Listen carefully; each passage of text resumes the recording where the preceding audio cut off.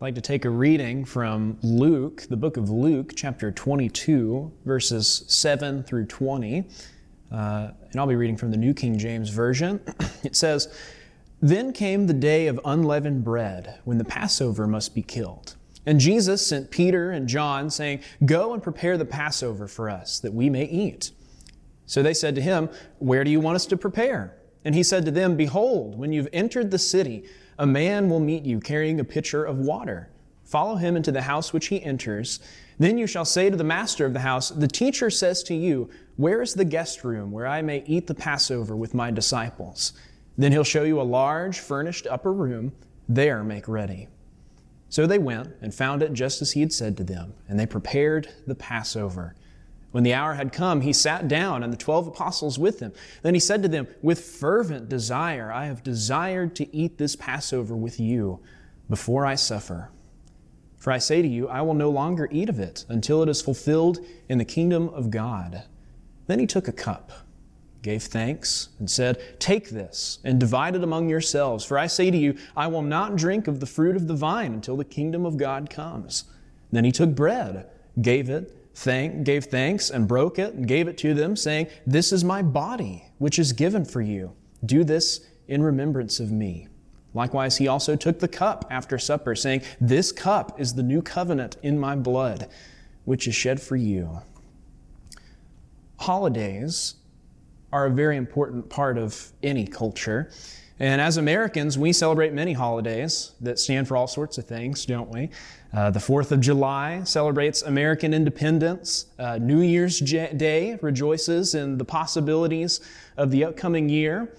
And of course, we can't forget everybody's favorite holiday, the one everybody's thinking about, I'm sure. International Talk Like a Pirate Day, right?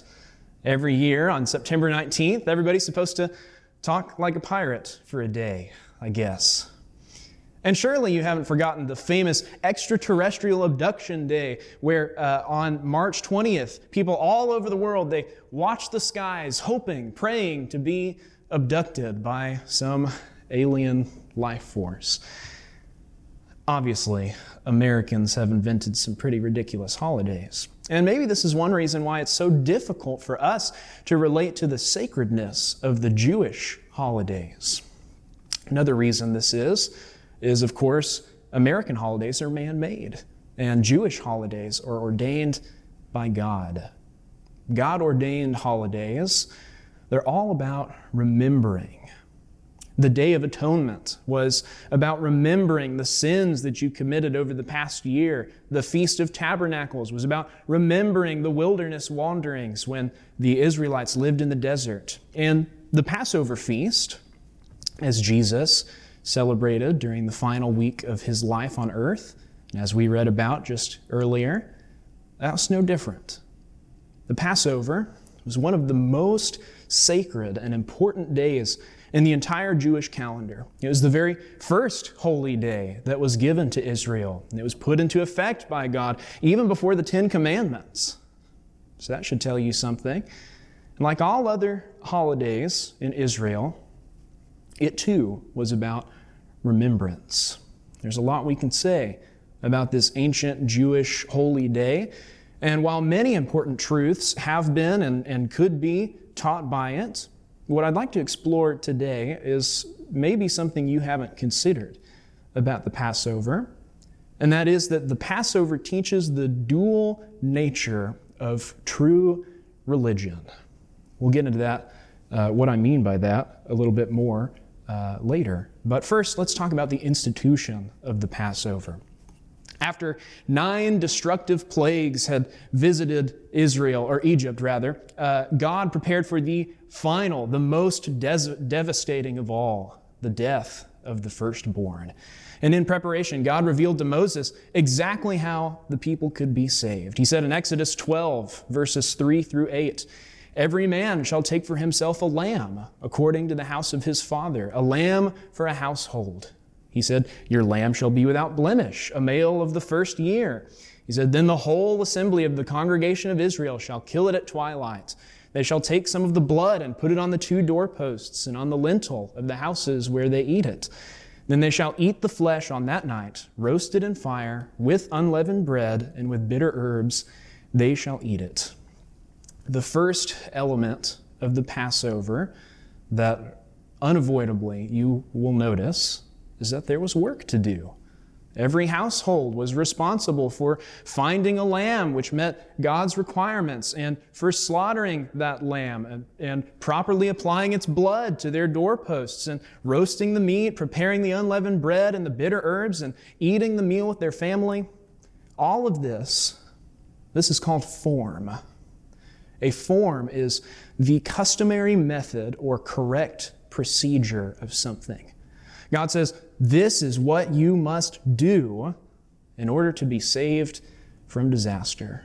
Having the right form wasn't the only component of the Passover, was it? According to Exodus, there were the three emblems of the Passover, right? The lamb, the unleavened bread, the bitter herbs. They all carried some type of spiritual significance. The blood of the lamb on the doorposts represented God's deliverance of His children. Exodus 12 and 23 says, "For the Lord will pass through to strike the Egyptians, and when He sees the blood, the Lord will pass over your door and not allow the destroyer to come into your houses to strike you." The bitter herbs, they seem to represent the harsh treatment that they endured in Egypt. Exodus 1 and verse 14 says, "They made their lives bitter with hard bondage in mortar and brick, in all manner of service in the field." Finally, the unleavened bread represented something. It represented the haste when God brought the people out of Egypt. Exodus 12 and verse 39 talks about that. He says, "And they baked unleavened cakes of dough, which they had brought out of Egypt, for it was not leavened because they were driven out of Egypt and could not wait, nor had they prepared provisions for themselves." All of these things, this is called focus. God said, "This day will be to you a memorial." When the Israelites kept the Passover, they were to remember what God had done for them. The book of Deuteronomy, chapter 16, verses 2 and 3 says, "Therefore you shall sacrifice the Passover to the Lord your God from the flock and the herd in the place where the Lord chooses to put His name. You shall eat no leavened bread with it. 7 days you shall eat unleavened bread with it. That is the bread of affliction. For you came out of the land of Egypt in haste, that you may remember the day in which you came out of the land of Egypt, all the days of your life." In the Passover, two elements come together: form and focus.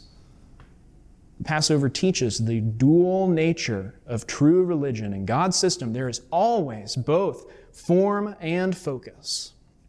Keeping this in mind, let's fast forward to the book of Matthew this time. Matthew chapter 26, verse 17.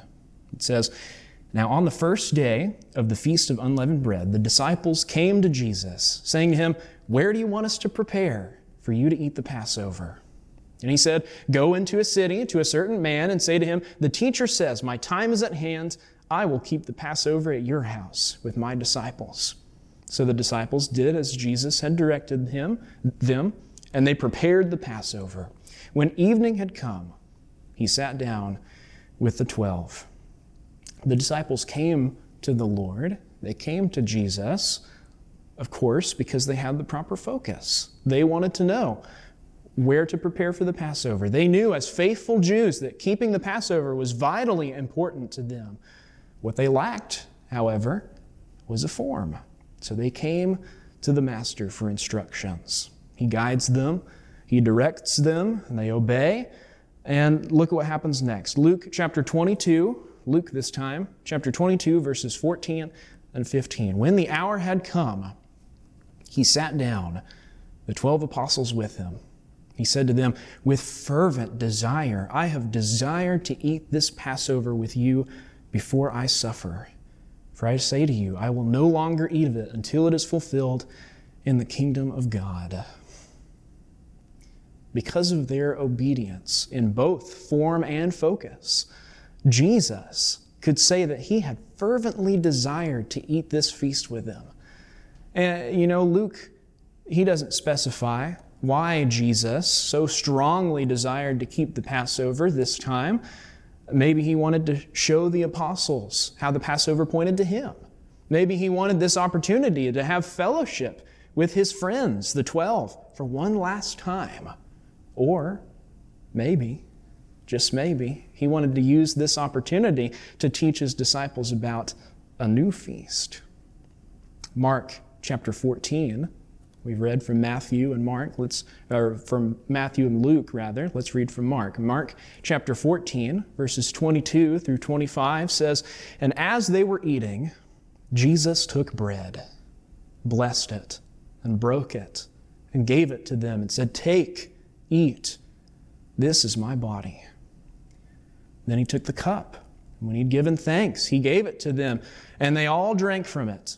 And he said to them, 'This is my blood of the new covenant, which is shed for many. Assuredly, I say to you, I will no longer drink of the fruit of the vine until that day when I drink it new in the kingdom of God.'" Like the Passover before it, the Lord's Supper is the perfect example of how both form and focus come together in a holy, God-ordained observance. There's no doubt that the communion has form. Of course, Matthew and Mark and Luke and even Paul in 1 Corinthians, they all discuss it. And Paul's record is especially important. It especially draws my attention because Paul shows that this isn't just something that was meant for Jesus and his disciples on that night.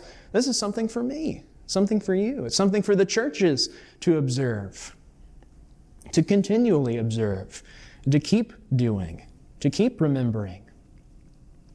In 1 Corinthians chapter 11, that's where Paul talks about the communion. 1 Corinthians chapter 11, Paul notes that Jesus took bread, and when he'd given thanks, he broke it and said, "Take, eat." He said, in the same manner, he also took the cup after supper. He said, "For as often as you eat this bread and drink this cup," all of these phrases emphasize form with extremely precise language. We have to pay attention to the language he uses. This is what we must do. Just as God ordained a form for the Passover, which had to be precisely kept in order that death would pass over their houses, Christ ordained a form for the Lord's Supper. Paul shows us the form, but he also doesn't neglect the focus, does he? Paul begins his account by reminding his readers of that fateful night. He says, "The Lord Jesus, on the same night in which he was betrayed, took bread. He says, 'This is my body, which is broken for you. Do this in remembrance of me. This cup is the new covenant in my blood.'" That's interesting. In Matthew, Jesus says, "This fruit of the vine is my blood of the new covenant." In 1 Corinthians and in Luke, he says, this cup is the new covenant in my blood. And that makes sense because, the blood and the new covenant, they can't really be separated. They're one thing, just like the cup and the fruit of the vine. We put them together, they're one thing. And so we put these together, they make one thing, don't they? And you can't really separate them. You can't separate Jesus' sacrifice from the covenant that he died for. If you did that, for instance, if Jesus sacrificed his blood, but he didn't have anything to die for, well, that's just grape juice in a puddle on the ground, isn't it? That's useless to you. Jesus didn't die for anything. It's not useful for us. Same thing would happen if God came up with this great new covenant, but he didn't have Jesus' blood to set it into effect. Jesus didn't die for it. Well, that's just like an empty cup. That's useless. You can't drink from that. It's useless. You got to have both put together. So it makes sense that they're one unit, doesn't it? They're put together. This blood of the new, this blood is this fruit of the vine is my blood of the new covenant. This cup is the new covenant in my blood. They're one unit. Two symbols, one unit. How beautiful is God's system. A loaf of bread, a cup, fruit of the vine, these are all included in the form, remembering Christ's body, His blood, the covenant, His blood ratified. This is all about focus. Both form and focus. They're summarized perfectly, I think, in verse 26. For as often as you eat this bread and drink this cup, that's the form, you proclaim the Lord's death till He comes. That's the focus. Just one chapter earlier, in 1 Corinthians chapter 10, verses 16 and 17, Paul would also say, in the ESV this time, the cup of blessing that we bless. I love that he calls the cup and and its contents combined. He calls them the cup of blessing. The cup of blessing that we bless. Is it not a participation in the blood of Christ? If you're reading from the New King James Version or another translation like it, it probably says communion there. And that's where we get the word communion. That's what it means. It's a common union, a participation. Is it not a participation in the blood of Christ? The bread that we break, is it not a participation in the body of Christ? Because there is one bread, he says, we who are many are one body. That's the focus. For we all partake of the one bread. That's the form. So beautiful. It's so beautiful. And friends, it's so important that we realize this, because when we observe the communion, God's way, with a balance of both form and focus, the communion, that for so many people, the communion has become this dead and vain, just repetition. It's this thing you do every week. Oh, I gotta be there on Sunday morning so I can eat my bread and drink the cup and just go home. It's this thing that's become a ritual. When we do it God's way, we see it spring to life. It springs to life. We do it God's way. We do it with a balance of form and focus. And we take that bread. We take that bread and we bless it. We see Jesus' body. I see His body is being blessed and broken and passed around the room. And it comes to me and I get my turn with the bread and I break a piece off of it. I did that. I caused Jesus' suffering. It was my sin that He suffered for, that He gave His body for, to be beaten and bruised and broken. I did that. And then we finish the bread and we pass the cup around. And I see the new covenant. The new covenant is being passed around with Jesus' blood, carrying Jesus' blood to sinners, bringing them into contact with His saving blood. And it comes to me, and I draw it to my lips, and Jesus' blood is coming into contact with me, passing through my lips. I'm pouring it out into my mouth. I did that. I caused Him to shed His blood with my sin. And He died for me. He had me in mind when He suffered and shed His blood and died to ratify that new covenant. How beautiful is that? And I'm afraid that we miss that. We miss that when we have an improper balance of form or focus. We say, oh, I don't really care about the focus. I just care about the form. I just care about make sure we've got the form right. That's what matters. We miss all the symbolism. And it's beautiful symbolism. And it means something to Jesus. We say, oh, I just don't care about the form that much. As long as we're coming together and talking about the symbolism, that's all that matters. Well, that destroys the symbolism. If you do it any other way, you don't get to see Jesus' body being passed around, and you don't get to break it and make that realization that it was you that broke His body, or that it was you that Jesus died for and that His blood was poured out for. And your sin did that. You missed that without the form. Jesus knows, God knows the best way for us to remember. And He's done it for us with the Lord's Supper. It's beautiful, and I fear that we miss that. When I fear that the communion has lost its power on us when we have an improper balance of form and focus. That's one of the main problems that faces the church today, isn't it? The main problems is the elevation of one of these two elements in God's system above and often to the complete exclusion of the other. And it's not a new problem, is it? By any stretch of the imagination. We read all throughout the Bible accounts of people elevating one of these two things in God's system above the other. One example can be found in the life and death of a man named Uzzah. You know his story? In 2 Samuel, verse 6, King David, he called for the construction of a new cart to move the Ark of the Covenant. And I like to think of myself as a David. I sort of see myself in him. Everything that David did, he did with great enthusiasm, and he was always focused on praising God.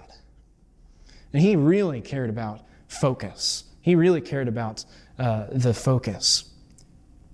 And he had great enthusiasm. 2 Samuel chapter 6 and verse 5 says, Then David and all the house of Israel played music before the Lord on all kinds of instruments of fir wood, on harps, on stringed instruments, on tambourines, on sistrums, on cymbals. Clearly, they had the right focus, praising God. But there was a serious problem with their form. You see, God had revealed that when the Ark of the Covenant was to be moved, it should be carried by Levites only. And even then, on poles. And even if the Levites touched it, they would die. And it needed to be covered with a goat skin. And nobody could touch the covenant, or the Ark of the Covenant, or they would die. So what happened? Well, 2 Samuel chapter 6, verses 6 and 7 say this. When they came to Nachon's threshing floor, Uzzah put his hand out to the ark of God and took hold of it, for the oxen stumbled. Then the anger of the Lord was aroused against Uzzah, and God struck him there for his error, and he died before the ark of God. There's a saying that's going around today, that's been going around for quite some time, that really worries me. And I'm sure you've all heard it before. It's I'm spiritual, but I'm not religious. To be completely honest with you, I don't really know what that means. But if it means I have focus on Christ, but I don't care about the forms revealed in His Word, it is not biblical. It's not. And we have to reject it. I want the man, but not the plan, right? That's what people will say. Of course, the problem is that the plan was given by the man. Jesus said, if you love me, keep my commandments. If you focus on me, keep my forms. Elevating focus while neglecting form is not acceptable in God's system. It's not, and it never has been, and it never will be. And yet so many today try to elevate the focus while completely ignoring the form. And we've all had religious conversations with this type of person, haven't we? They're sincere in their convictions, but they're totally wrong on fundamental teachings of the Scripture, fundamental forms found in God's Word from the mouth of Jesus. Consider this. Can sincerity alone save a person? Think about that. All the sincerity in the world didn't seem to help Uzzah, did it? And all he wanted to do was save the ark of God from crashing to the ground. Surely he had good intentions. Surely he had the right focus. But he neglected God's form. And so he died. He died for that. We would be foolish to follow in his footsteps, wouldn't we? We'd be foolish to elevate our focus to the point of excluding form. And to be fair with you, I think we do a pretty good job at that as Christ's body, as Christians, as religious people. I think we do a pretty good job at paying attention to God's forms. But sometimes we tend to have a different problem as the children of God. Sometimes I think we're at a higher risk of developing the opposite line of thinking. Yes, having a semblance of focus on God while neglecting His forms, that's totally wrong. But equally as wrong is the desire to keep form while ignoring focus. And this was the problem with the Pharisees, wasn't it? That's another example. The Pharisees, they kept all the works of religion and then some. That's part of their problem. But they did it all for the wrong reasons. You see, they kept the form without the focus of love and true devotion to God. They kept the forms just to be seen and praised by men. And that was wrong. In Matthew 23, there's an entire chapter of Matthew 23, where Jesus gives woe after woe, 7 woes to the Pharisees. Matthew chapter 23, verses 5 through 7, Jesus says this about the Pharisees. He says, "But all their works they do to be seen by men.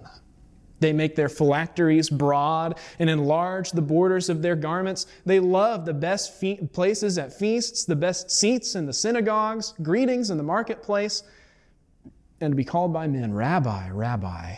It was all about the show for them, wasn't it? Everything they did for worldly prominence, praise of men, to be noticed by men.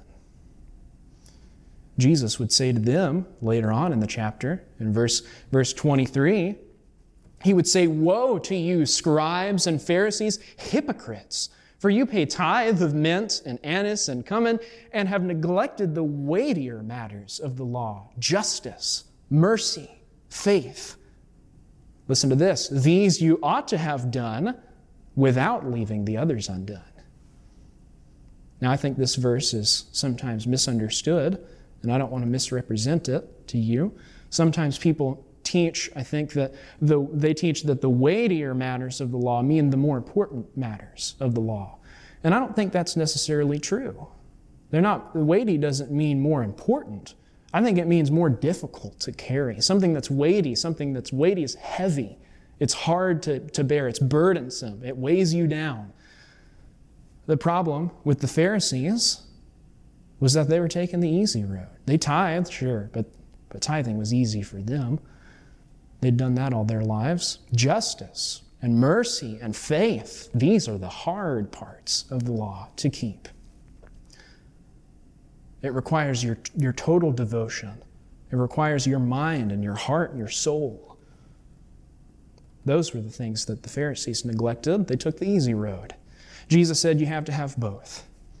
He said, "These you ought to have done, the hard, heavy parts of the law, without leaving the others undone."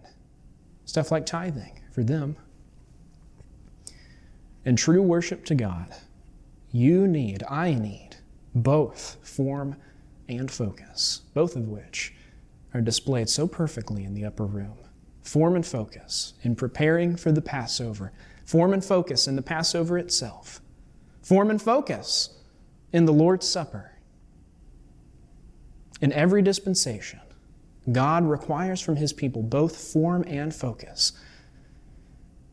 Even on a night when most people would only be able to think about the suffering and the death to come, Jesus was able to show His disciples a balance of form and focus, the necessity of form and focus, and how it is that God uses these two elements in perfect harmony. In conclusion, John chapter 4, verses 23 and 24. A little while before the events that we read about in the upper room, Jesus is talking to a Samaritan woman at a well. And listen to what He said to her. He said, "The hour is coming, and now is, when the true worshipers will worship the Father in spirit," that's focus, "and truth," that's form. For the Father is seeking such to worship Him. God is spirit, and those who worship Him must worship in spirit and truth. Form and focus, law and love, if you will, works and faith, truth and spirit. May God help us to never elevate one above the other, especially not one above the other to the exclusion of the other, but to always balance them, never leaning too far to the left, too far to the right. Thank you so much for listening to this sermon from the Oyster Bay Church of Christ in Crawfordville, Florida. I hope you've been blessed by its message. If you have any comments, questions, or suggestions, or if you'd like to hear more preaching by the members of our congregation, visit our website at www.obcoc.org. I'm Hayden, and on behalf of the congregation, we wish you a blessed day.